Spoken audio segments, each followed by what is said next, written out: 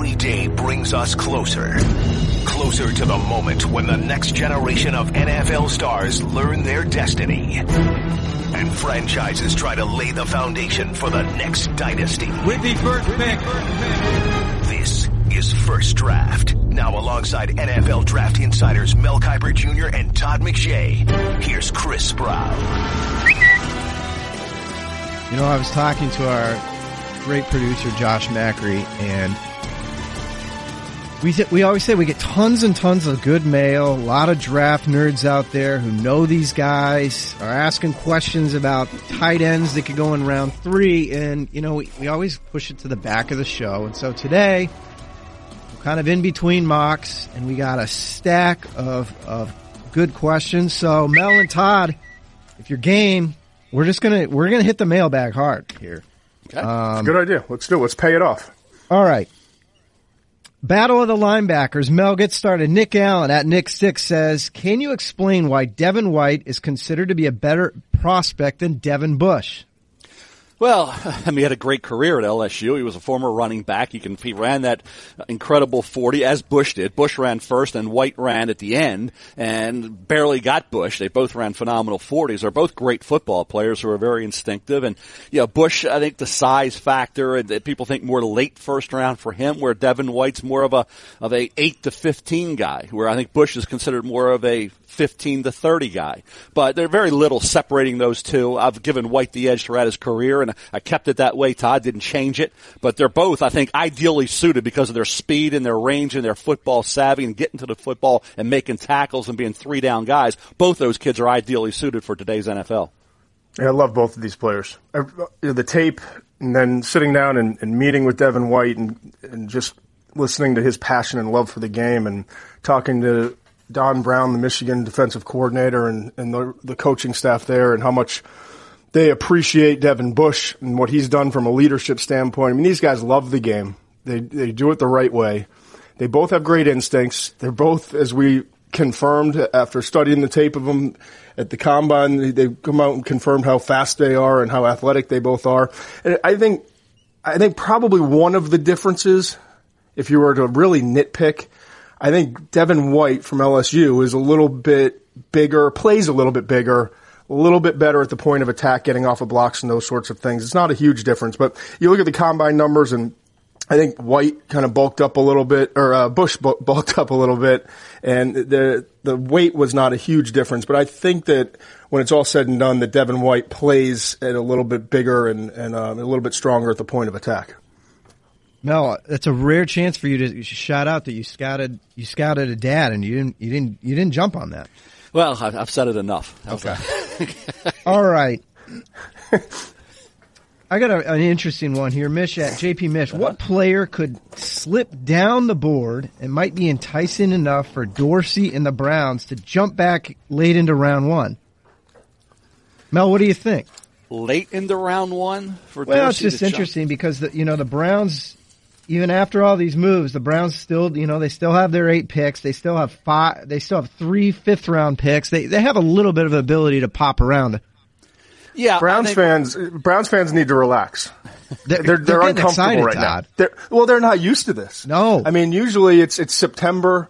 I start getting the phone calls from local radio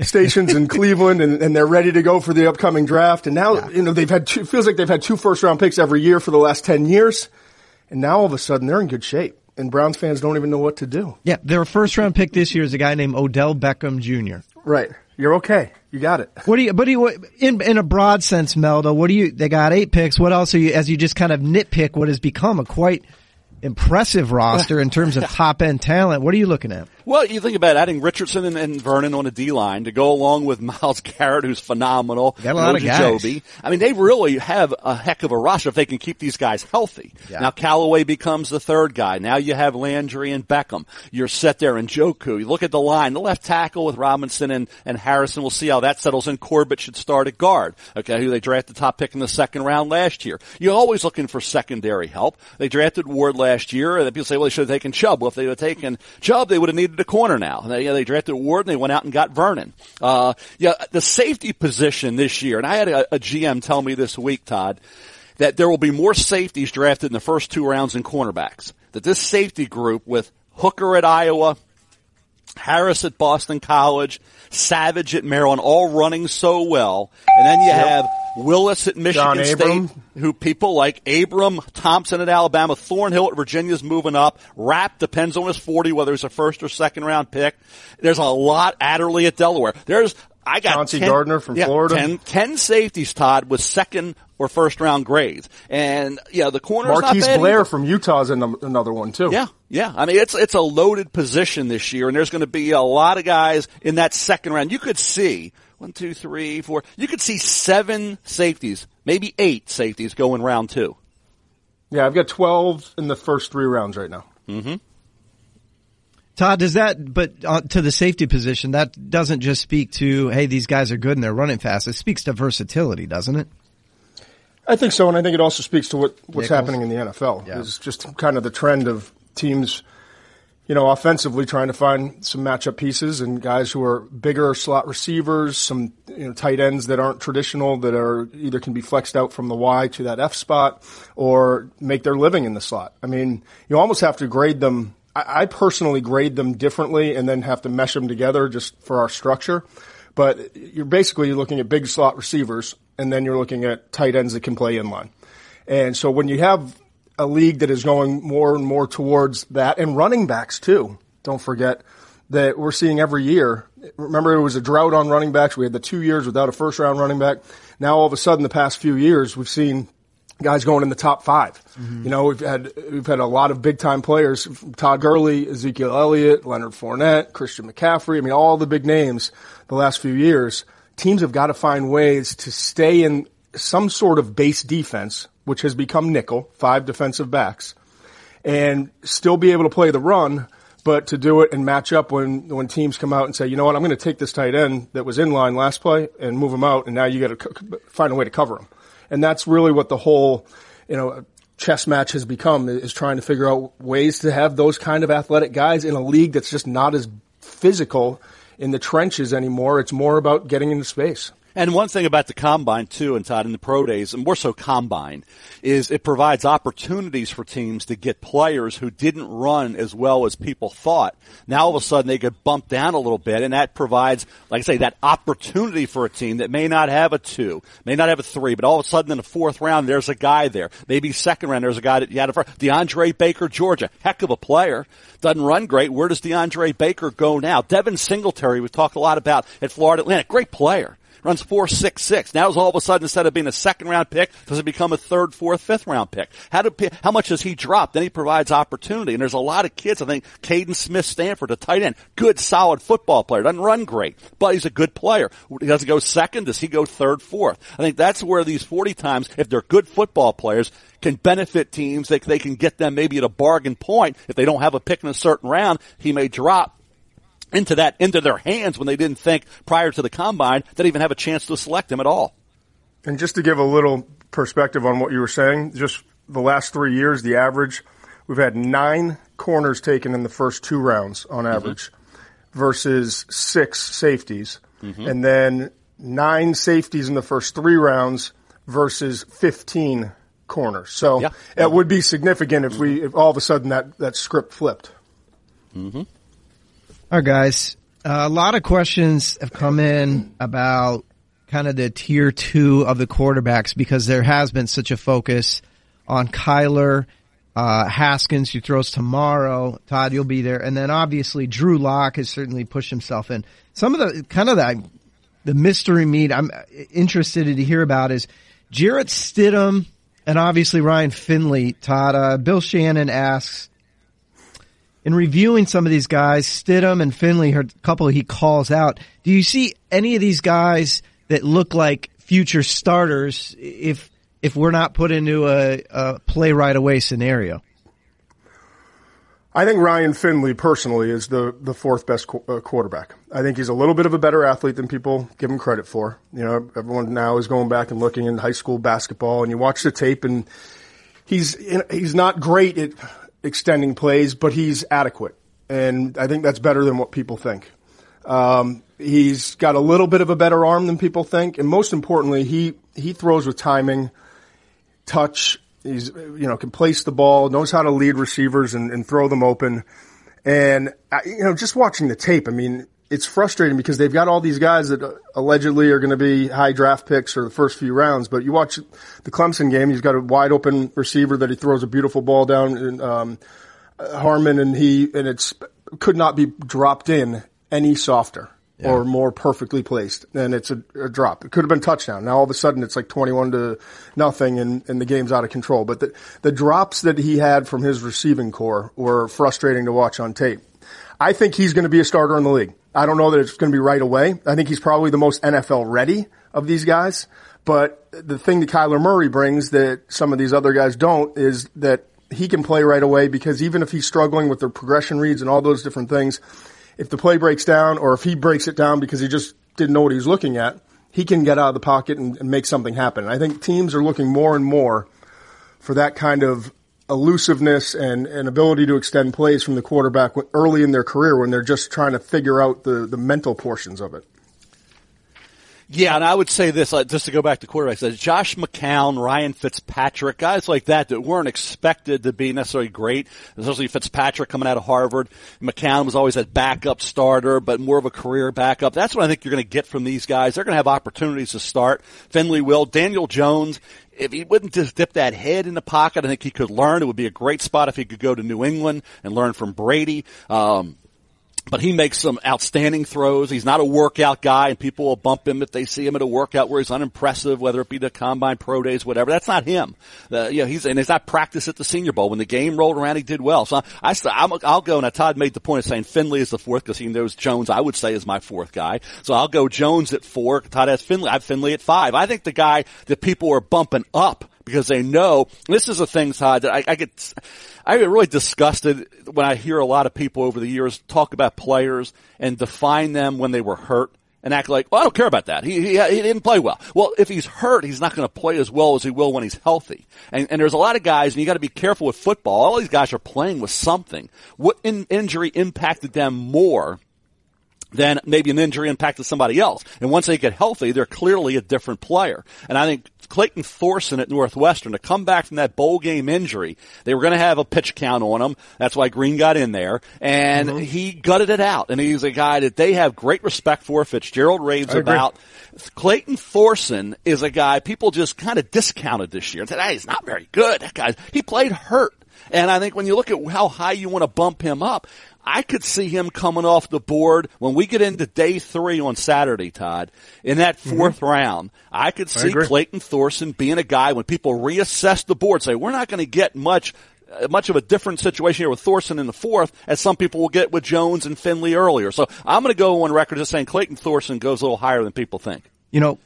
Todd might have been there, but if you go back, Clayton Thorson, I agree with him. He got lost a little. If you go back when Clayton Thorson was a sophomore at Northwestern and watch him against the Ohio State defense that has about 9 NFL players on it, the secondary was loaded. So we're talking, I don't know, what is this, 2017 or 2016 even. 16, Clayton Thorson in Columbus, he was throwing some darts, and you just, Mel, I might have talked to you after that game. I thought, he's going to be a guy if he stays healthy. Sure enough, he did not stay healthy.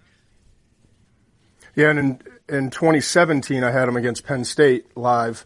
And they got beat up eventually. They hung around and they actually defensively played really well. Couldn't get it going offensively. They just didn't have the horses around him. But I remember 2 things about that. One, being really impressed with Thorson when we sat down and met with him, and just his knowledge of the game, the way he approaches things, and just understanding what he's looking for. And then in the game, even though they were struggling, his toughness and bouncing up after getting hit after hit after hit. That's key, man. I mean, you look at the guys that succeed in the league, and one of the common traits with just about all of them is that they are mentally and physically tough. And I know quarterbacks don't get hit like they used to, but they still get hit.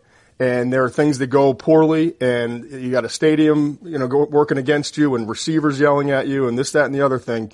Can you handle all of that? And some guys have not had to deal with a whole lot of adversity.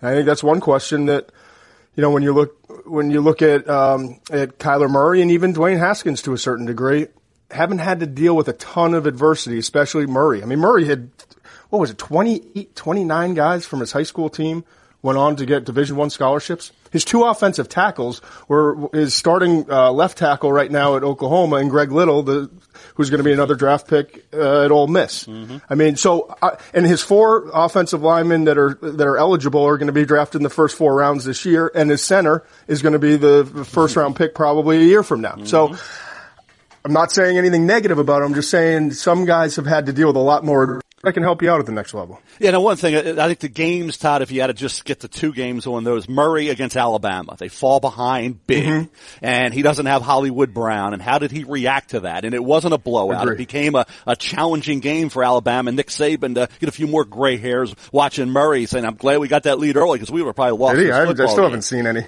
Yeah, I know. It's amazing. I don't know what he's doing. I got to talk to Nick about that. But as far as, the other one was, and you were, I don't know if you were at this game, but you had read the Texas Penn State Tech game, the Penn State game for Haskins when they were down, okay. and then he brought them back in the last 6-7 minutes to get 2 touchdowns and pull that game out at Happy Valley. So they didn't have a lot of it, but when they did, they dealt with it effectively in those 2 games, Haskins at Happy Valley and Murray against Alabama. So yeah, I agree. You don't have a lot of sample size on that, but those 2 games showed that they have the mettle that you're looking for when things aren't going their way.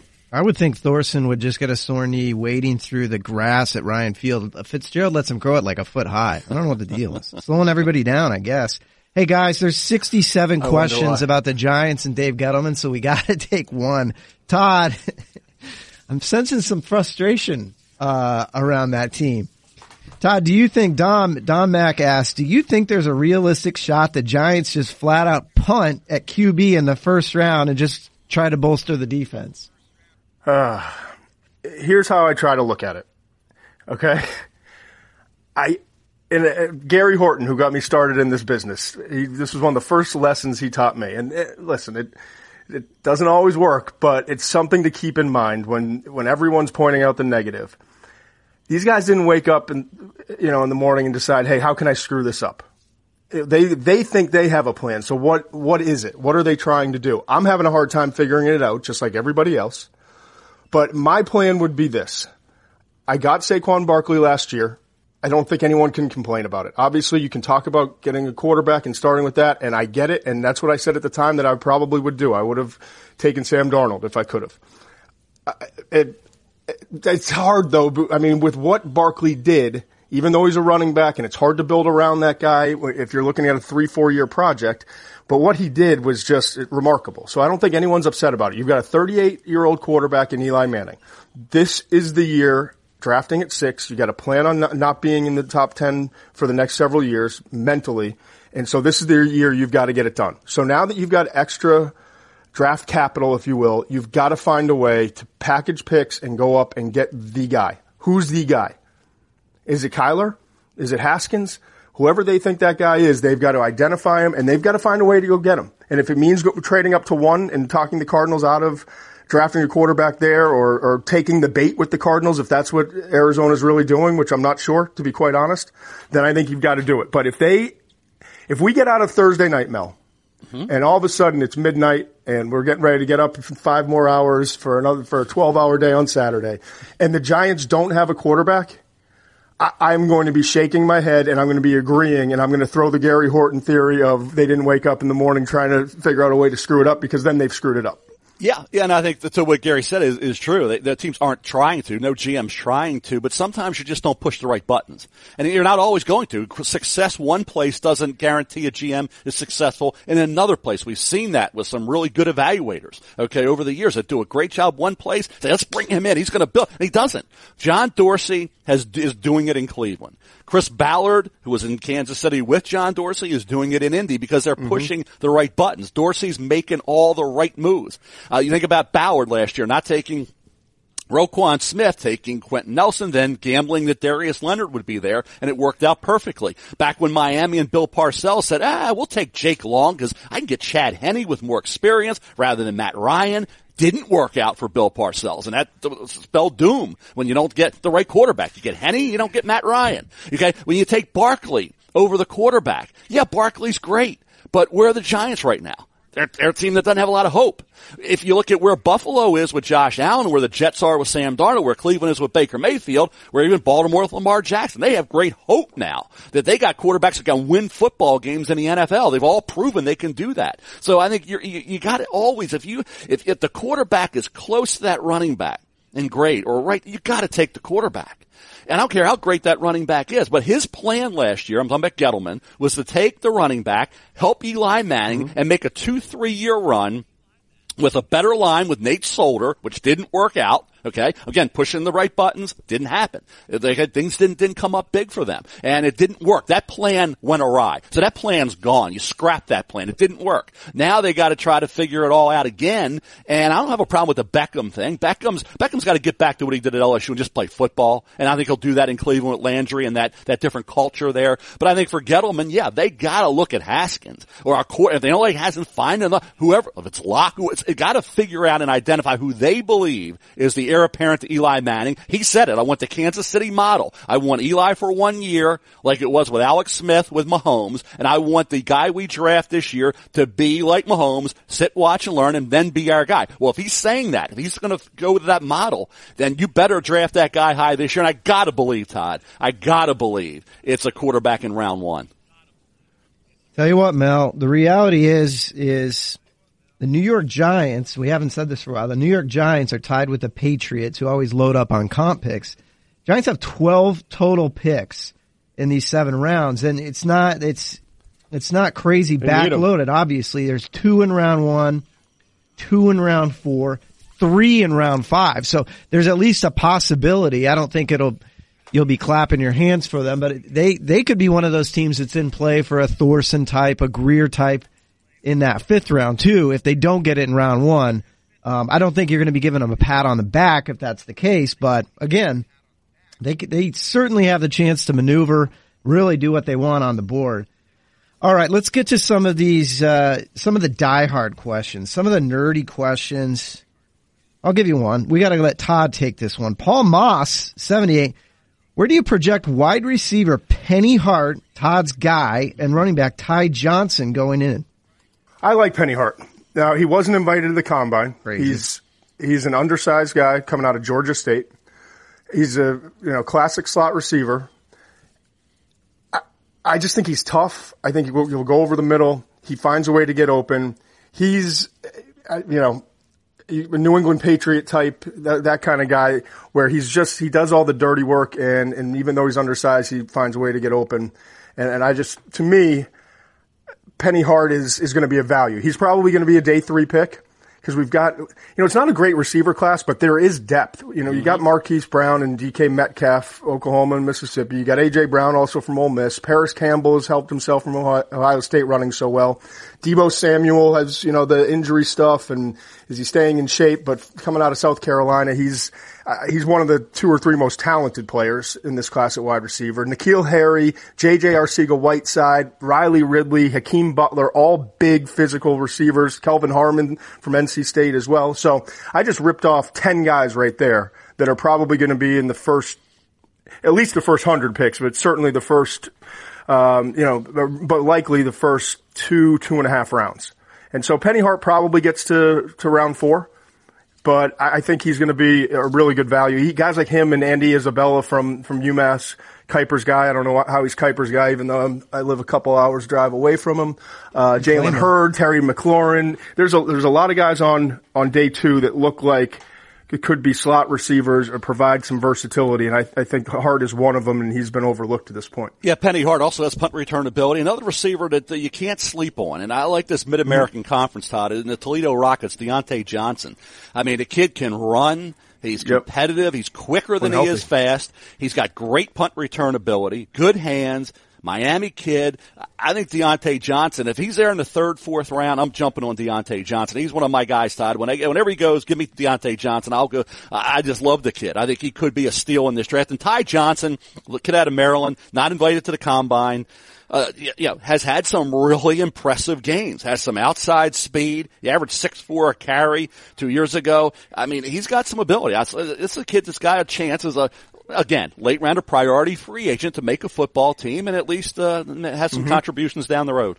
I really like the thought of Mel just destroying a chair, rocking and watching Maction on a Tuesday night. Toledo Bowling Green, hyped up, calling Todd, calling me, calling Dane, fired up. Hey, Mel, one of the wide receivers you two didn't mention, again, we're going into the nerd pile here, the draft nerd pile. Luke Dillard asks, how high could Wake wide receiver Greg Dortch go?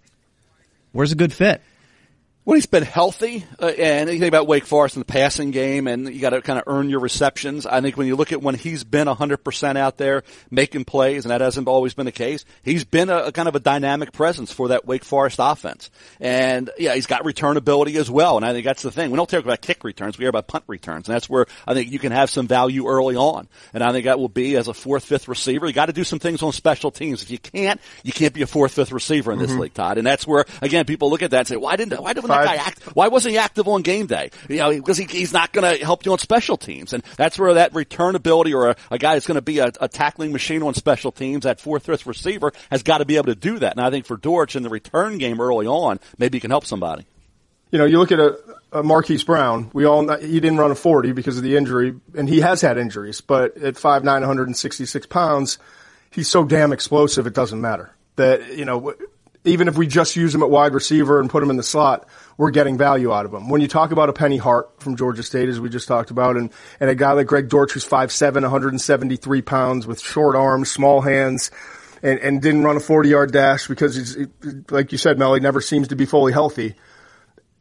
We're not going to get that kind of value out of him, so we've got to get other value. And special teams is going to be critical, but then you question the fact, 5'7", 173 pounds, can he play a lot of special teams with a lot of big collisions and still, stay on the field? So I think guys like that, late rounds, you hope that you hit on them. You hope they come in and they find a way to stay healthy. Just because they were injured in college doesn't necessarily mean that they're going to be injured in the NFL. But you have to. It's an odds game, and it's a long shot that he's going to wind up being a big time playmaker or a big time offensive presence. Yeah, and keep in mind when we talk about those receivers, and even Andy Isabella for that matter, I'm thinking Andy Isabella's going 4th round, okay? Well, Wes Welker and Danny Amendola, who had very productive careers. Welker did, now he's coaching, and then Amendola is still going on here, and now in Detroit. Those guys weren't even drafted. They had incredible careers at Texas Tech, both of them, and they're slot guys, and they've had really, like I say, catching a ton of balls, but they were not even drafted. So again, some of these guys that we're talking about, the Dortches and stuff, may not get drafted, but that doesn't mean they won't make a roster and won't have a nice career in the NFL. All right, helps Todd. when you get with Brady too. Yes, it does. Hey, draft nerdy here. I really like this. We mentioned a bunch of safeties. This guy wants to take it down a little bit more. Oz Cruz asked, who are these single high types of free safeties that you could see going? He mentions into round 2 and 3, but the types, the Earls, the guys like that you really think can play center field. Yeah, Earl Thompson with 15 interceptions his first 4 years in the NFL. And again, that's the true playmaking, the center fielder playmaker. I thought Deontay Thompson from Alabama would be that guy this year. He was not.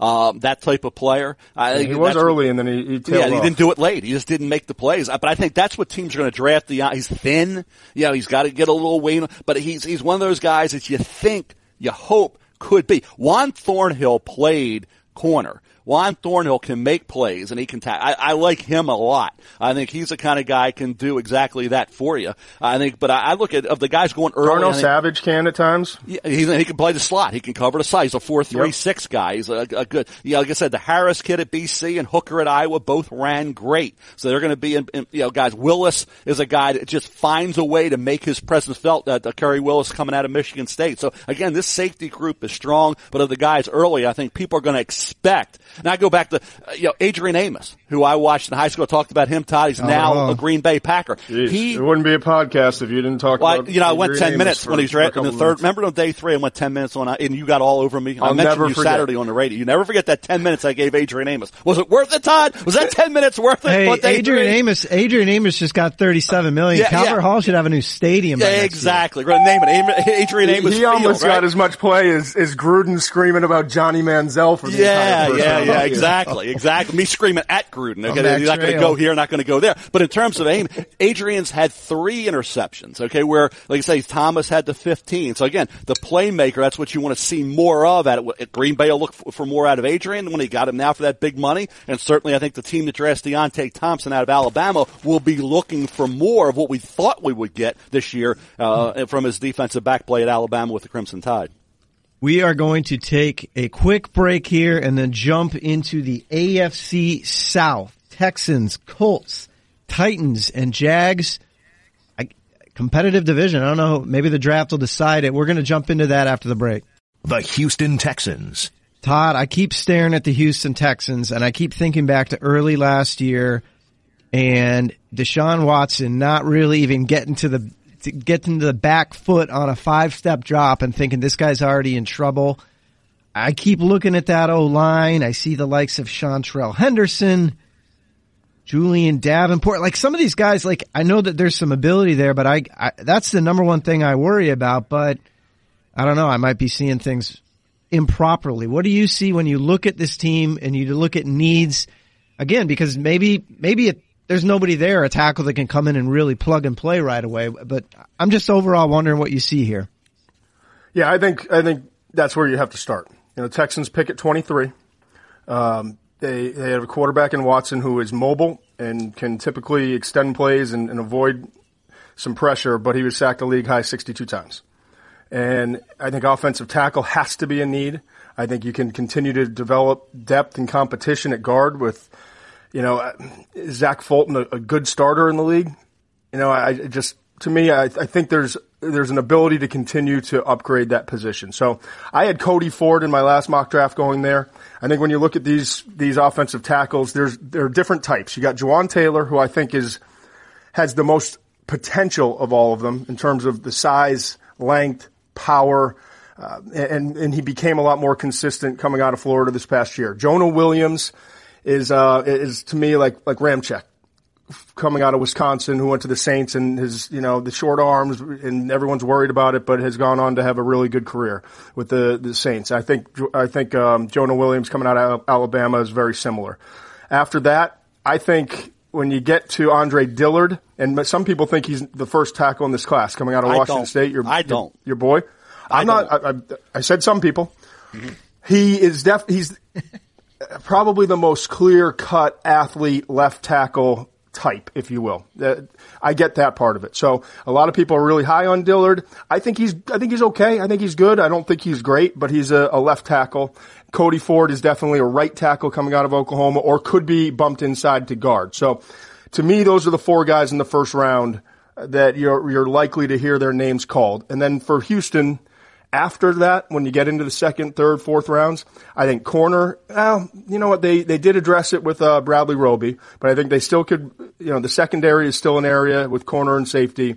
And I think looking a little bit at running back too, with some depth there. What do they expect to get out of Deontay Foreman, Alfred Blue, behind Lamar Miller? I think that's a spot that they could look a little bit later, day 3. Yeah, just to piggyback off of that, Todd, I think that the offensive line, when you have a quarterback like Watson, who's your franchise, and you said mobile, and he's sacked 5th most in NFL history, that's disgusting. That's horrible. I mean, that line has got to be rebuilt, restructured, and a heck of a lot better for Bill O'Brien than it has been. So I would say Chuma Edoga, kid out of USC, good football player. I mean, if he's a 2nd-round pick, he's a good 2nd-round pick for somebody. He's got he can play right tackle, guard, just a heck of a football player. So I think there's offensive linemen you can get in this draft. Chris Lindstrom, Boston College, heck of a player. Is he a late 1? Is he an early to mid 2? We'll see. I think he's a first-rounder caliber player. I do too. We'll see where he goes. Good football player, Todd. Somebody's going to take him. So I think Drew Samia, Oklahoma. You mentioned all those Oklahoma kids. Samia's a player. I think there's a lot of guys that I think they can pick up. I would be shocked if they didn't draft 3 offensive linemen within the first 5 rounds.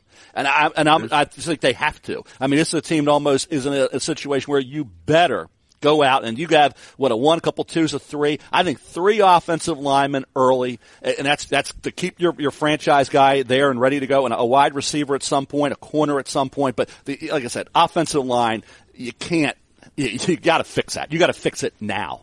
Hey, and guys, there's a model in the division too, because Chris Ballard came into the Colts last year. We're going to talk about them next. But Chris Ballard came in. They had 3 picks in the top 37, not too far unlike what Houston is facing this year. Quentin Nelson at number 6 overall. They obviously added another second-round pick when they traded down with the Jets. That turns into Braden Smith. If you think that 62 sacks is a problem, and I think everybody agrees that, there's no reason why you can't load up at that position, to Mel's point. So, I mean, that's your future back there. He's still on his rookie contract. You might want to maximize it. Mm-hmm. The Indianapolis Colts. This is crazy. I'm on ESPN.com. Big fan of the site. Big fan of Mel Kiper and Todd McShay. And I got Mel's regrades in front of me.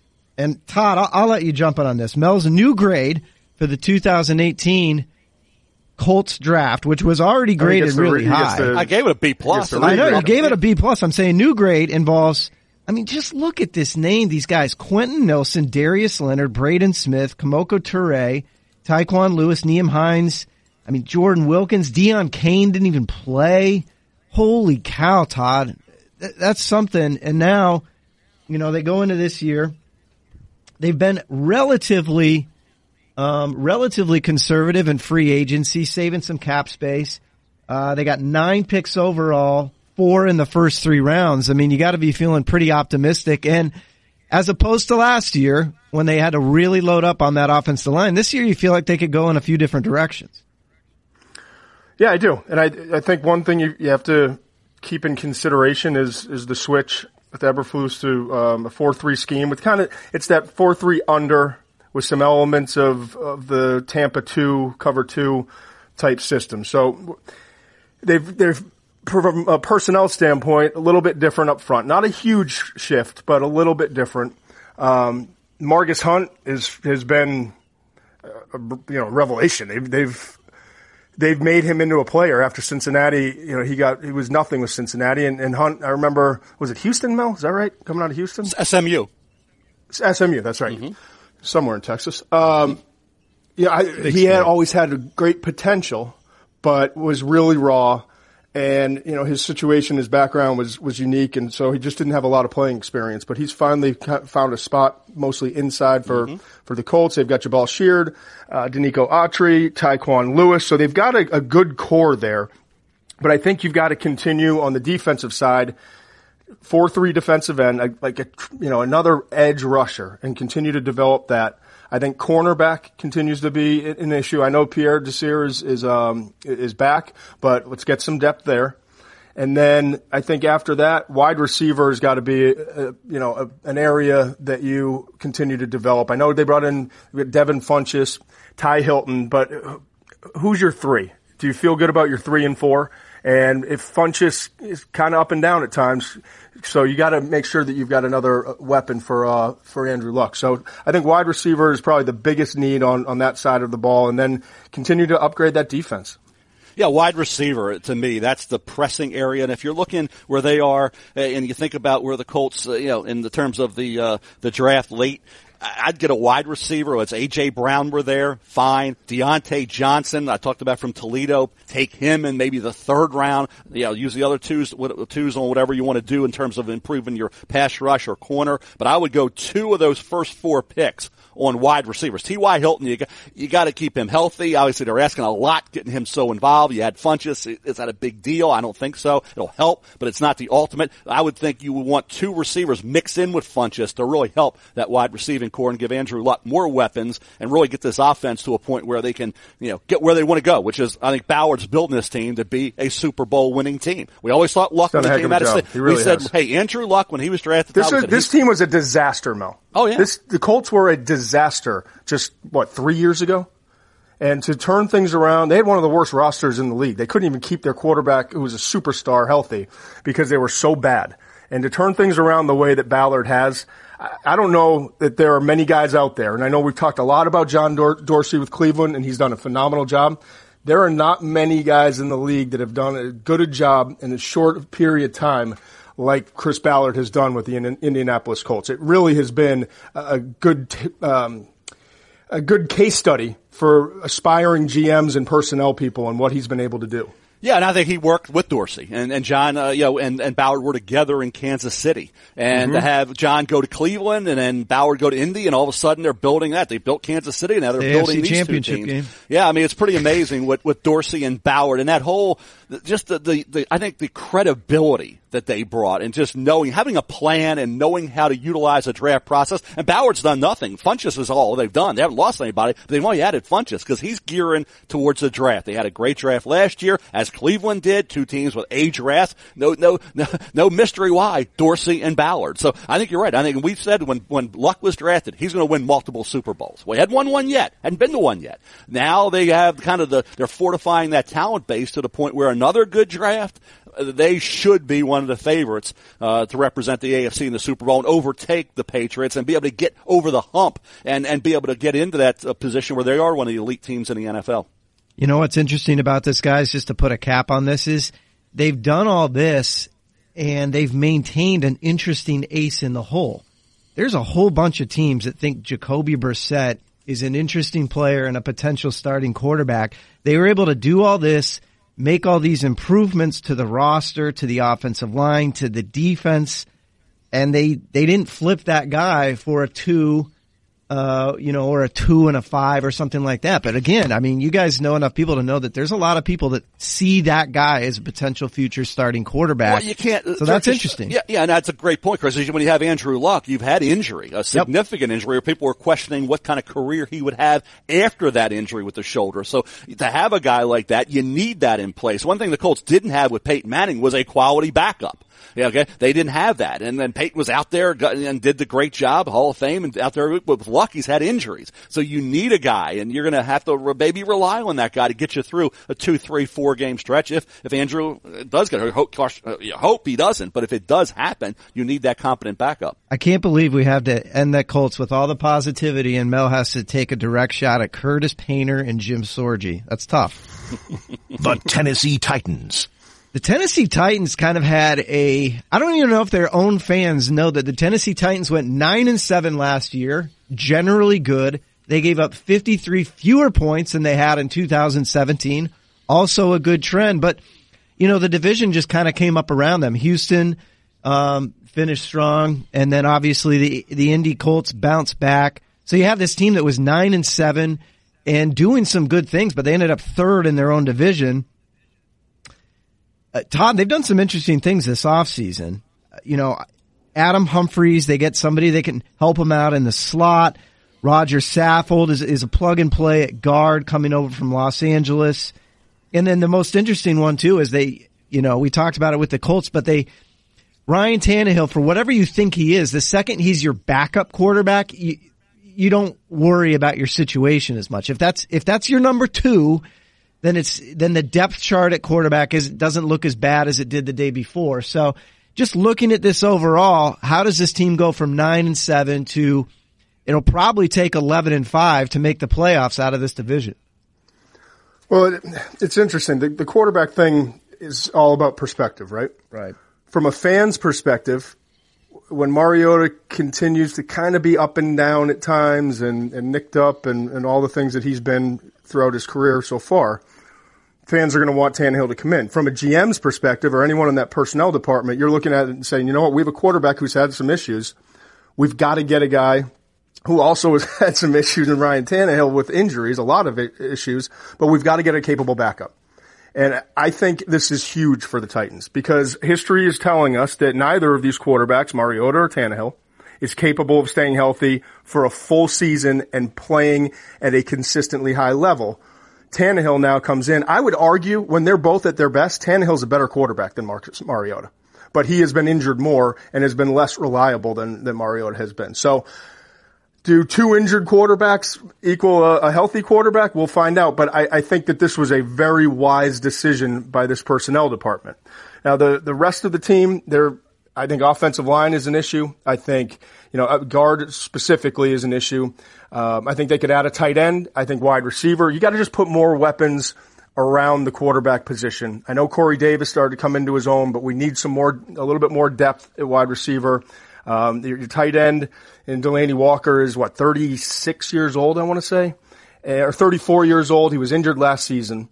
And so I think weapons around him is going to be important, and then I think you've got to find an edge rusher on the defensive side. To me, that's the biggest key is getting a guy who can, and I know Cameron Wake is there, but how long can Cameron Wake get it done? So you've got to find the guy that's going to be the replacement for Cameron Wake maybe a year or two from now. He's 37 years old at this point. Yeah, just to sum it up, Chris and I would talk all the time, Todd, as you know, back in the day. Sproul and I talked every day. What did I always tell you, Chris? What was the one word? And you've like, I said, hey, he's just a guy, right? He's just a guy. And there's guys, and guys. Yeah, you say, well, what do you think of him? He's okay. He's just like, well, they got a lot of those. They're just guys. They don't have superstars. They got a lot of decent players. If you want to say what a guy, it's decent. Okay, nobody jumps out at you. What Corey Davis, top 10 pick, got to start making an impact. You can become impact. A guy. And you're making plays. You're starting to show. Somebody's got to evolve and develop into a standout, a big timer who can really light up that scoreboard on a regular basis. They got guys who are decent to good. What you need more is good to great. And I don't see a lot of that on this roster right now. And I think you're right. I think Adam Humphries, that fits the mold of where are all these guys from? Head coach GM from New England. And they bring Adam Humphries in to be that Welker Amendola. Saffold at guard. I get all that. But they got to get some guys on this roster, like we said with Hunt, who developed in Indy. They got to develop some of these guys and get them to step up from maybe a 6 to an 8, a 7 to a 9. Right now, that's going to determine whether they are this decent to average, okay team, or they really become something better than that. The Jacksonville Jaguars. Entering last season, the Jacksonville Jaguars were in the mix as, and I'm not kidding, it's funny because, hindsight's 20/20, but we were talking about this team as an 11-5, 12-4 type team with arguably the best defense in the NFL. Calais Campbell coming off a Defensive Player of the Year season. Everything was lining up, and then Bortles went back to being bad Bortles, and the season kind of went sideways. The defense wasn't where it was in 2017. And Mel, they have a Super Bowl champion quarterback now, but I think there might still be some questions there. I mean, we can joke a little bit about Nick Foles, but it's a fair to joke. Like, we literally don't know what's going to happen here when you're asking this guy to play 16 games for you. We don't know what the running game's going to look like, even though we know Leonard Fournette, when blocked for, should be pretty good. I mean, the question marks here are all over the place, even as the talent is also all over the place. What do you see when you're looking at the draft for this team who, by the way, they're kind of just that middle of the pack situation. Again, they're drafting relatively high, but it's not number one. It's not number 2 like the old days. Yeah, I look at this team and say injuries killed their chances. Yeah. And that's the one thing I don't think we factor in, as I said, enough when evaluating players, and certainly this team. Cam Robinson going down, left tackle right away, hurt. Marquise Lee, I could go through a list of, they had terrible luck on the injury front. And that's why we talk about all these glowing reports and these expectations on the Browns and others. You have it in place on paper. Football is unfortunately a game of injuries. It's not baseball. It's not basketball. You're not going to start with the same guys and finish with the same guys you started with. It ain't happening. So you got to have some really good luck on the injury front. They didn't. Wide receiver, they look like they're okay. They should, but not great. Tight end, same thing. You could use some help there. Think about, the offensive line. Obviously there. They got up a 5th round pick for Hyde. That didn't work out. That went to Cleveland. Now he's in Kansas City. So some moves like that didn't hit. 5th round pick. You can't just give it away. And they basically did there for guys not even with their team right now. Is Foles going to be the savior there, for a team that felt like they could? And I think Bortles took some, he didn't play well, but when you have all the injuries they did, he was the guy that everybody said, that's the reason. Well, that wasn't the only reason. But now Foles is brought in, and I'm saying this, if you want Foles to be able to transform this team, they got to have, I think, a very solid draft. And that's going to be a variety of positions, Todd, to try to hit on, to try to get this team back to where they were a few years ago. And I think Fournette, what is he going to be? When you draft a guy there, you want Zeke Elliott. You want the dominant back. He hadn't been that. But he wasn't healthy either. So what form does Fournette return to behind what they hope to be more of a talent-laden team than it was last year when they had all those injuries?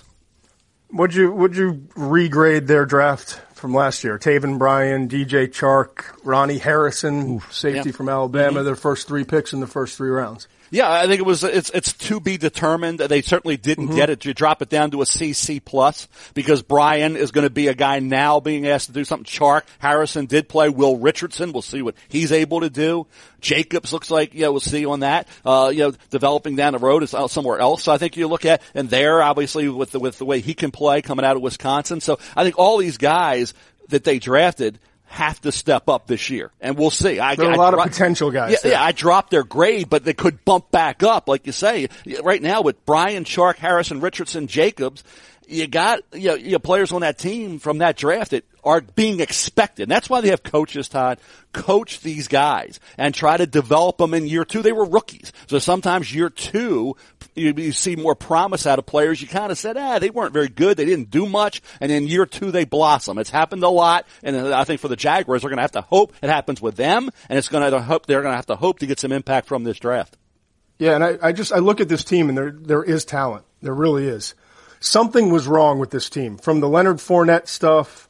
Jalen Ramsey is a stud. He talks a lot, and I think when you're losing and you're talking that much, it grinds on people, whether it's in the front office or your teammates. But from Yannick to Marcel Darius, Calais Campbell, Telvin Smith, Miles Jack, Jalen Ramsey. This team has got dudes everywhere. And on the defensive side, offensively, they need some more weapons. And they need to, like you said, get stronger. They've got to get stronger up front on the offensive line. They've got to give, I think, Nick Foles a tight end. You saw what he did in Philly with good quality tight end play and being able to spread the ball around and working some of the zone read option stuff. Obviously, they want to focus on running the football with Fournette.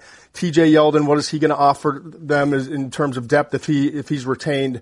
But I think you've got to find a weapon at tight end, and you've got to find another wide receiver. Even though you spent a 2nd-round pick last year on DJ Chark, and G.D. Westbrook has a lot of potential coming in the 4th round, 2017. I think wide receiver and tight end are 2 spots in addition to the offensive line early on that you've got to continue to bolster. Yeah, and if you can, and you touch on it, just get guys to just shut up and play football. And Jalen, just play football. It's like Pittsburgh, man. Yeah, if you want to be an analyst, you'll be an analyst after your career's over.